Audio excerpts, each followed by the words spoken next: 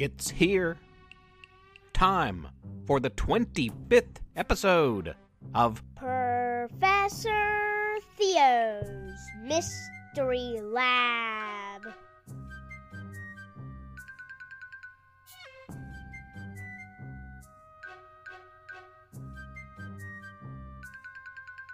I'm Professor Theo. Welcome to the lab. I'm broadcasting from the campus of Splendid University in beautiful downtown Splendid, West Virginia, home to some of the most extraordinary children, kid superheroes, a kid space force, time-traveling teens, a kid detective agency. We even have a detective dog.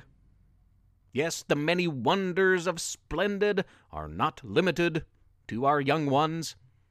And oh, the magical bugs that can do so many wondrous things. Giant bugs, too. Beware the bug beast. Some people think the strange, top secret, for my eyes only experiments of my lab have something to do with the strange happenings of Splendid. I can assure you that's only partially true. But I do know the stories of the people and places and things in and around and near Splendid. I am an observer of what wondrous things abound, and I bring those stories to you weekly, listeners. Let's get to this week's stories now. Last week we left off with a brand new time-traveling teens series. Those time-traveling teens return. It's a three-parter. Part 2 of that three-part series debuts on this episode. But first, kid superheroes Buck Travers and Tracy Thompson return in Kid Superheroes Double Trouble. Call Me D.T., the substitute teacher told his class. It stands for Dante Tackett. D.T. actually stood for Double Trouble. Little did the students in this elementary school classroom know that he was a terrible supervillain. I should have known. It's a good thing superhero kids Buck and Tracy were seated in that very same class. D.T.'s favorite subject was math. He especially loved doubling things, because it was one of his superpowers. With the snap of his fingers, he could double 6 donuts into 12. $20 into 40.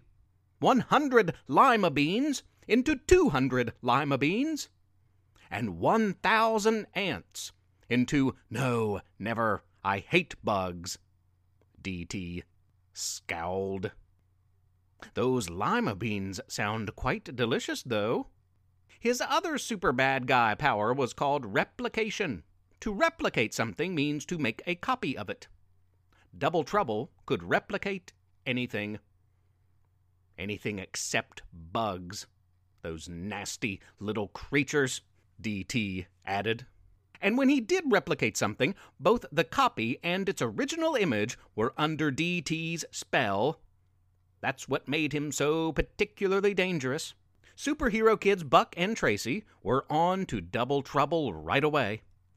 They were whispering suspicions to each other when D.T. turned, snapped his fingers, and yelled, "Silence," while pointing at Tracy. Tracy immediately replicated. Buck was shocked. Tracy, there are 2 of you. Both Tracys spoke in unison. Be quiet, Buck. I'm listening to my new favorite teacher, D.T. Buck approached his best friend, Tracy, and the other Tracy in the hall after class, and both Tracys said angrily, "Leave me alone." Double Trouble then appeared. "Yes, Buck, leave them alone. They belong to me now." D.T. would have replicated every kid in the school and built a small army, but his power took long to reload, and as a result, it could only be used occasionally. Besides, he got the student he came for. He heard of this superhero kid, Tracy, and how she had helped vanquish supervillains like the Great Chili Monster, Kid Popsicle, and the Toilet Paper Giant, and more. I have long waited to recruit Tracy to work for me. Her and her superhero best friend, Buck Travers. By tomorrow, I should be strong enough to replicate again. Then you can join her and me forever. Buck was terrified. Maybe Dad can help. That's when he came to me. Of course, Buck's father, that's me, Professor Theo, was a scientist and worked at the local college, Splendid University. He also had a secret room in his lab where he developed loads of supernatural potions, allegedly, including the one that had accidentally given Buck his powers. Now that one I will admit to. I told you that story, listeners. I've heard of double trouble, I said. Dante Tackett was a failed student of mine long ago. He's much more powerful now. I don't think I have anything that can reverse what he did to Tracy. We have to do something, Dad. I have a plan. You're not going to school tomorrow, that's for sure. You're hiding out. We'll lure him here. We'll set a trap. Buck didn't go to school the next day. Double Trouble did not come looking. Instead, he replicated Miss Robinson, Buck and Tracy's teacher. Buck did not come to school the following day either, and Double Trouble replicated the school principal. On the third day, Double Trouble showed right at our front porch, knocking on the door, stronger than ever, and ready to replicate. 2 Tracys, 2 Miss Robinsons, and 2 Principal Fullers stood by his side. You've been missing a lot of school, Buck, DT said, knocking on the door. We just came to check on you. The front door opened, and Double Trouble ran inside with all of his friends, only to find the house empty. Seemingly empty. What's that buzzing? DT asked nervously. A loud buzzing noise was coming from the basement. The Tracys screamed, "Buck, come out wherever you are." Suddenly, the basement door flung open, and hundreds of bugs went after Double Trouble and his brainwashed partners. Bugs? Didn't I say that I hated bugs? Yes, you did. Buck appeared. You know my dad studies bugs, right? I was right at his side. Hundreds, maybe thousands of bugs creeped and crawled and flew all around as DT screamed and panicked and ran. He tripped, he fell, and knocked himself out. Instantly, the spell he had cast on Tracy and Miss Robinson and Principal Fuller broke. Tracy was back to being one person now, and was back to being herself, as were a very confused Miss Robinson and Mr. Fuller. The bugs retreated to the basement, seemingly at the command of yours truly. "I'm so sorry, Buck," Tracy said. "You're my best friend. I'd never do anything to hurt you. You know that." I know. Buck certainly didn't blame Tracy. After that, I took everybody home. Right after we dropped Double Trouble off at the new super-villain prison, Splendid Prison, located right down the street. Boy, I hope nothing ever happens there and there's not a breakout or anything. That would be disastrous. We have filled that place with supervillains in recent months. The next day at school, the kids had a new substitute teacher. His name was Mr. Mustache. He seemed nice enough to Buck, though Tracy noted that he looked a lot like a mustache-wielding villain that she had battled at her old school before transferring. He could extend his mustache out several yards at a time and use it as a predator to catch his prey.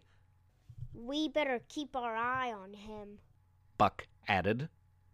"Pay attention," Mr. Mustache quieted them, and then paused. "Tracy, do I know you from somewhere? You look familiar," he said as he played with his mustache. I don't think so," Tracy answered nervously. "You look a lot like a little girl I used to teach at my old school."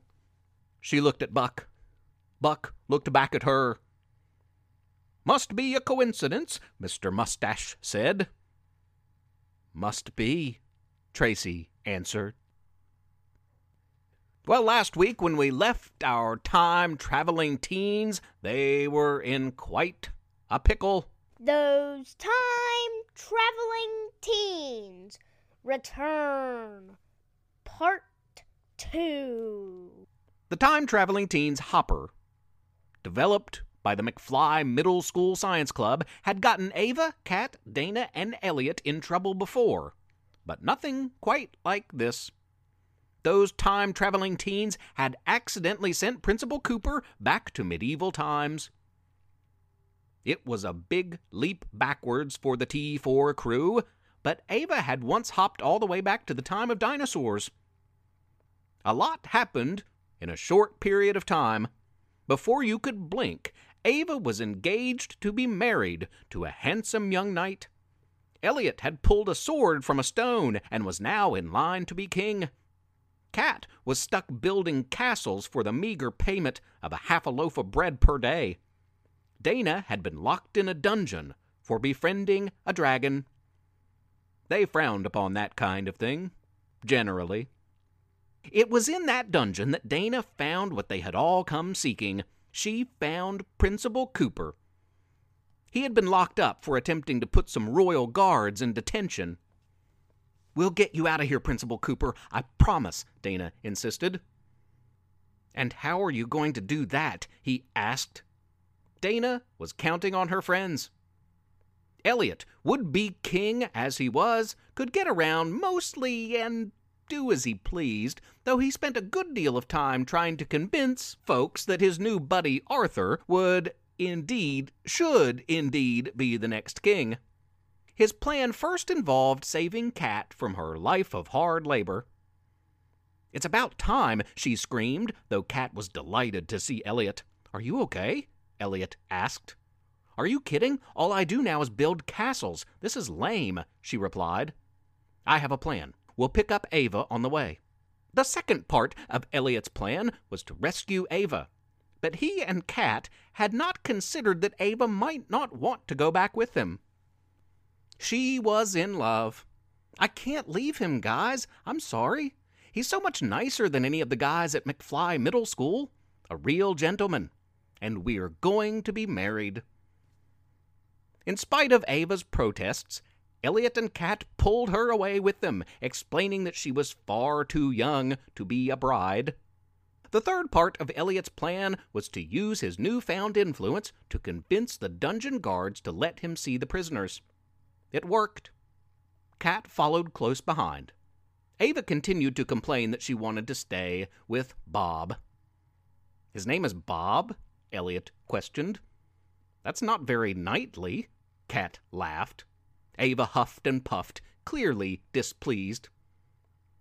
It didn't take long to find Dana. They were all overjoyed to be back together. Dana demanded, "Get us back home. Get us out of here." "Sure thing," Elliot said as he plotted the coordinates for their travel. It was time for the fourth and final part of his escape plan. "Phones out, everybody." "Are you kidding? My phone has been dead for days," Kat said. Hers wasn't the only one. All of their phones were dead, save Elliot's, though his only had a very weak signal left. "It has to work. We can't be stuck here," Elliot pleaded as he typed numbers hurriedly into his phone. Suddenly, Ava's Bob appeared. "I found you." "Oh, I missed you." "I came as soon as I heard you'd been kidnapped," Bob replied. "Oh no, I wasn't." Ava tried to stop Bob, but he confronted Elliot angrily. "I don't care. If you are to be the next king, That woman is going to be my bride. As Bob swung Elliot around, Elliot's phone slipped out of his hand and crashed hard on the floor. The sound of the phone smashing made everyone pause. The T4 crew and Principal Cooper rushed to the phone, which appeared to be broken. "Is it?" asked Dana. "Are we stuck here?" added Kat.